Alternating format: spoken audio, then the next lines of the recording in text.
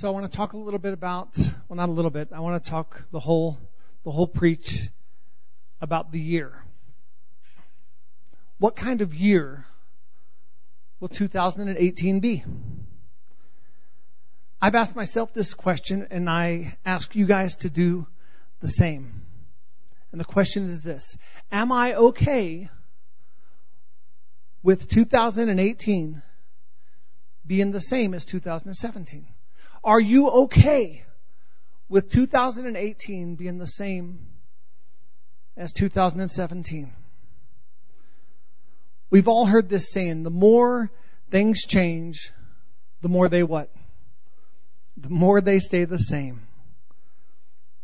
Will we be content walking in the same state or pace of growth next year as we were with this past year? Will we be content with the same level of fruitfulness next year as we were this year? Will we be happy and satisfied walking with the same amount of hunger next year as we had this year? And then maybe a better question: do we think God would be content with that? The questions I asked. Do we think God would be okay with that? The same level of hunger, same level of growth, same level of fruitfulness. Do we think God is all right with that? Do we think that God will be pleased with us walking in the same level of spiritual maturity and fruitfulness in 2018 as we did in 2017? If you don't mind, I'll go ahead and ask the Lord that question. Lord, He already answered. He said the answer is found in my word. He said, I've already answered that. You see, God's word is all about fruitfulness. God's word is all about growth. When it talks about us walking as believers in Jesus Christ, when it talks about our walk, it is about growth and it's about fruitfulness, and not a fruitfulness that we can bring about through works. A fruitfulness that only comes by being in step with the Spirit of God and walking with Him. Which means when He's walking and we're pausing, what's that fruit going to be like? Or when He's stopping and we move ahead of Him because we think He's too slow. What kind of fruitfulness and growth will be reflected by that kind of action? In the Word of God, the first command that man has is to be fruitful and to multiply. God cares about fruitfulness.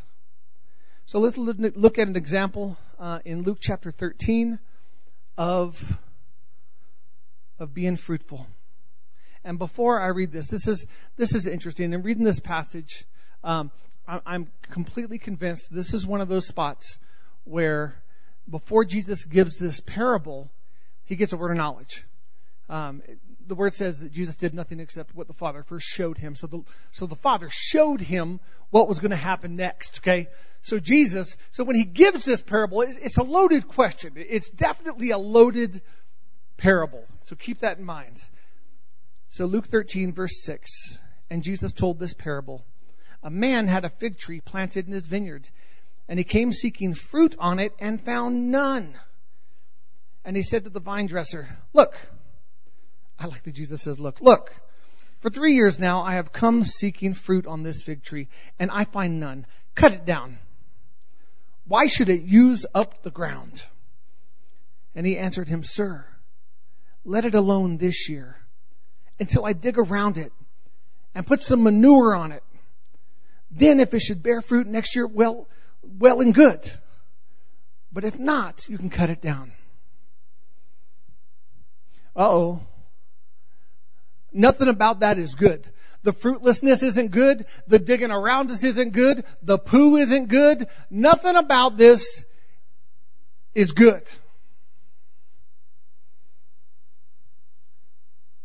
But this is a message about hope. Even in the midst of unfruitfulness, the Lord's saying, yeah, I'll wait. This parable is directly talking to religion. And not a living religion like we have, but a dead religion that was prevalent among the religious leaders at the time. Let's see that dead religion demonstrated in the very next verse. Verse 10. Now he was teaching in one of the synagogues on the Sabbath, and behold, there was a woman who had a disabling spirit for 18 years. She was bent over and could not straighten herself up. When Jesus saw her, he called her over, which I find this is very interesting as well. I like to kind of hit pause. She's bent over and has been done so for 18 years. I don't know how far bent over. I don't know what her crippling thing was. But did you notice that Jesus called her to come to him? See, in my mind, it'd be easy to see someone bent over like that. You go to them. But Jesus calls us to come to him. He called her over and said to her, "Woman, you are freed from your disability." And he laid his hands on her, and immediately she was made straight, and she glorified God. But the ruler of the synagogue, indignant because Jesus had healed on the Sabbath, said to the people, there are 6 days in which work ought to be done. So come on those days and be healed, and not on the Sabbath. Then the Lord answered him, "You hypocrites! Does not each of you on the Sabbath untie his ox or his donkey from the manger and lead it away to water it? And ought not this woman, a daughter of Abraham, whom Satan bound for 18 years, once again, word of knowledge, be loosed from this bond on the Sabbath day?" And as he said these things, all his adversaries were put to shame, and all the people rejoiced at the glorious things that were done by him. In this we see fruitfulness. In this we see healing. In this we see life. We see the work of Jesus Christ bearing fruit, and that fruit is salvation and healing and deliverance. Daughter of Abraham. I know he doesn't call her that by name at this point. He refers to her to that later. You are free. You are healed. You are whole. And immediately she was healed and glorified God. So this passage from Luke 13 that we read, it mentions the change that can take place over the course of a year. The parable that Jesus said, we don't know the result of that year, but it stops short and it says, what's inferred is that the master says, yeah, I want to give it a year. What change can take place in the midst of a year? What change can take place in our fruitfulness in a year? What is a year? 365 days?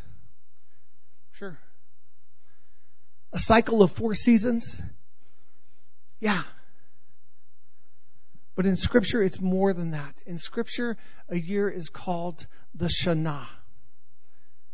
And Shana is translated as the duplicate or the repeat. So in the course of nature, it's the repeating, it's the duplication of what has already begun. In nature, we see duplication. We see the winter, the spring, the summer, the fall. The winter, the spring, the summer, the fall. The winter, the spring, the summer, the fall. That's 3 years right there. Winter, spring, summer, fall is 1 year, and I said it 3 times, so now I guess we're technically at 4. But those 4 seasons combined, it's a year. The blooming of the flowers, the withering of the flowers, the blooming of the trees, the falling of the leaves, the life, the death, the rebirth of nature and its dying. The same progression, the same replaying of what just was. So in the course of nature, a year is a shana, a repeating of the former. The repeating of the former. So we have a new year in front of us. What can we expect? What will it be? Well, what do you mean? Mark, you just told me that the year was doomed to repeat itself. It's not a very hopeful message, preacher. That's not the message I'm preaching. You see, in nature and in the natural, things repeat. But what about the supernatural? You see, Christ offers us a new nature. Romans 6:4 says this, we were buried therefore with him by baptism into death, in order that just as Christ was raised from the dead by the glory of the Father, we too might walk in newness of life. Isaiah 43:18 and 19 says, remember not what?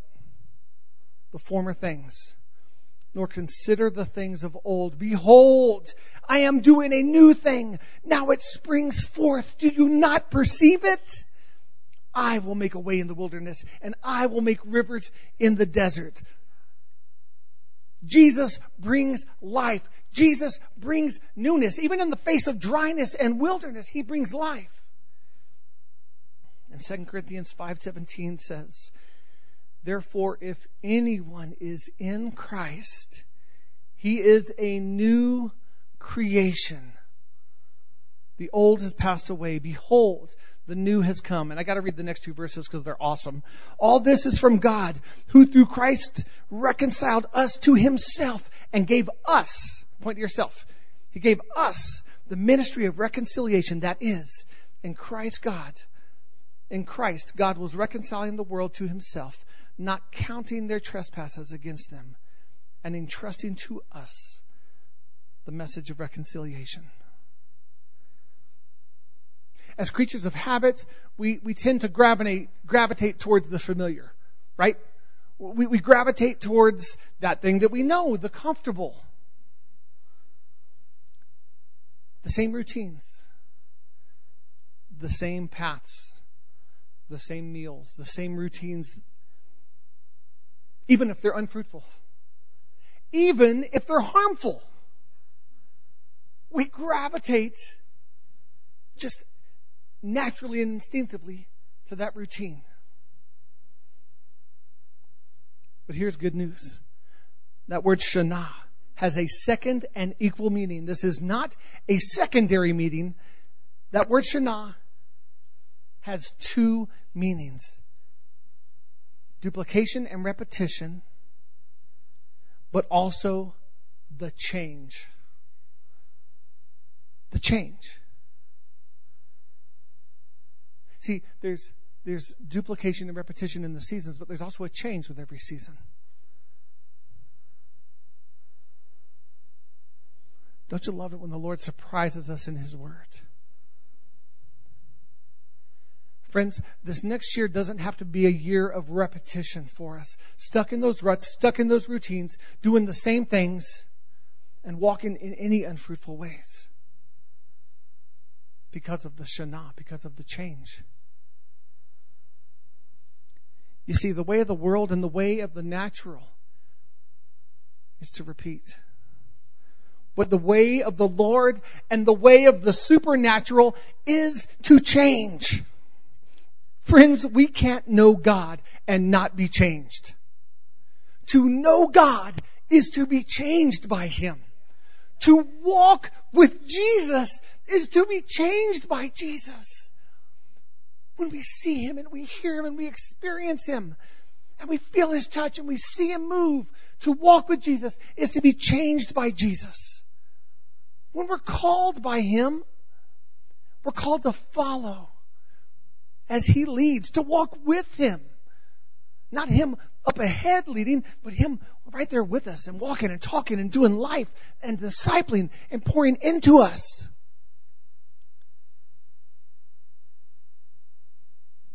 To know God is to be changed by God. His will for you and I this year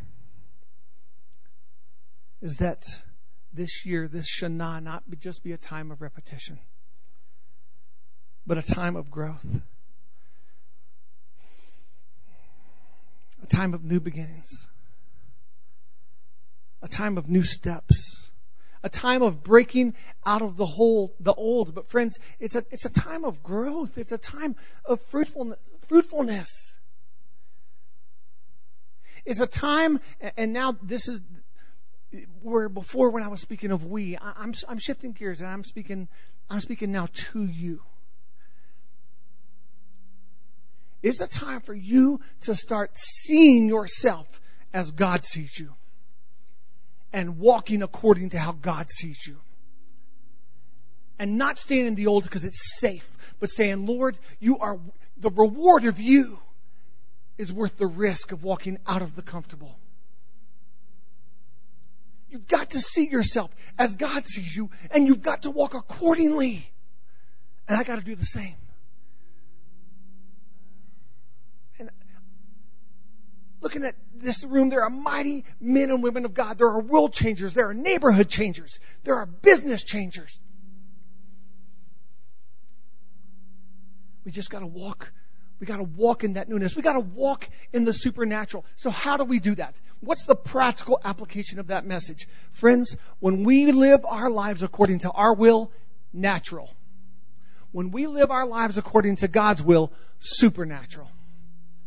When we walk according to our will and our preferences and our comforts, repetition. We're just bound to repeat life. We're just bound to make the same mistakes. Definition of insanity is what? Doing the same things again and again and expecting a different result. And when we live our lives according to our will, friends, it's not Shana, the change. It's Shana, the repetition. But when we live our lives according to God's will, when we say, Lord, my life is yours. Lord, my time is yours. My resources is yours. Lord, my money is yours. My pickup truck is yours. Lord, I don't know how you'd use my dog, but my dog is yours. I am yours. And I only want to do what you want, Lord God. Supernatural. Shana. Change. So what's 2018 going to be?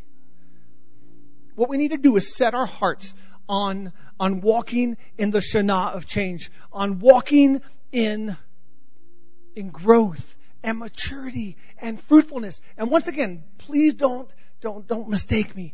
We don't bring about the fruitfulness. Walking in step with Christ brings about the fruitfulness. Walking with Him. So when He does that scary thing and He says, go, what's the scariest scenario I can think of? I don't know if it's the scariest, but it's up there. Go, you're in the supermarket, go pray for that little girl standing next to the weary looking woman, and go lay hands on her and pray for her to be healed and to get out of that wheelchair. One of the scariest scenarios. I'm like, Lord, look at the woman. She's weary. If I pray and you don't heal her, Lord, she's just going to be even more weary. Lord, you're going to look really bad if I go and pray for her and she doesn't get up. I don't think it's really the Lord we're really worried about there. I think it's that we're scared. Walking according to His will. I've done that scenario before, and I've walked away from that scenario before. And just for the record, when I've done that scenario before, I still haven't seen the miraculous, but I obeyed my Father. I obeyed what He asked me to do. And maybe it stirred some hope, or maybe it did something in me, but whatever it was obedience, and I'll take it. I'll take it. If we want to live in the new things, then we must choose not to live in the repetition of the natural. If we want to experience the new things, we must choose not to live in the repetition of the natural. I'm saying this right now. If there's any sin that we are willfully doing, we need to repent of it and stop. I'm talking about that willful sin. I'm talking about that hidden sin. I'm talking about that thing that might be a thing of comfort to us. And the Lord tells us time and time again to stop. We need to stop and say, Lord, I repent and I give it to you. We can't carry that with us into the newness, friends. In walking in step with the Lord, we can't carry that willful, hidden sin. What we can do is let the Lord bring it to light, where we can receive healing and freedom from it. And then we walk in the light. See, Christ doesn't walk in the darkness. He's the light. We leave our sins and we follow Him. And we walk in the supernatural. Doesn't that just sound exciting? Doesn't that just sound exciting for next year? We walk in the supernatural. We walk in the things of the Lord. We walk in the gifts of the Spirit. And God's faithful to grow the fruit of the Spirit. That's what we're called to, guys. And that's what God has for us this year. The fruitfulness of God. The Shana of change.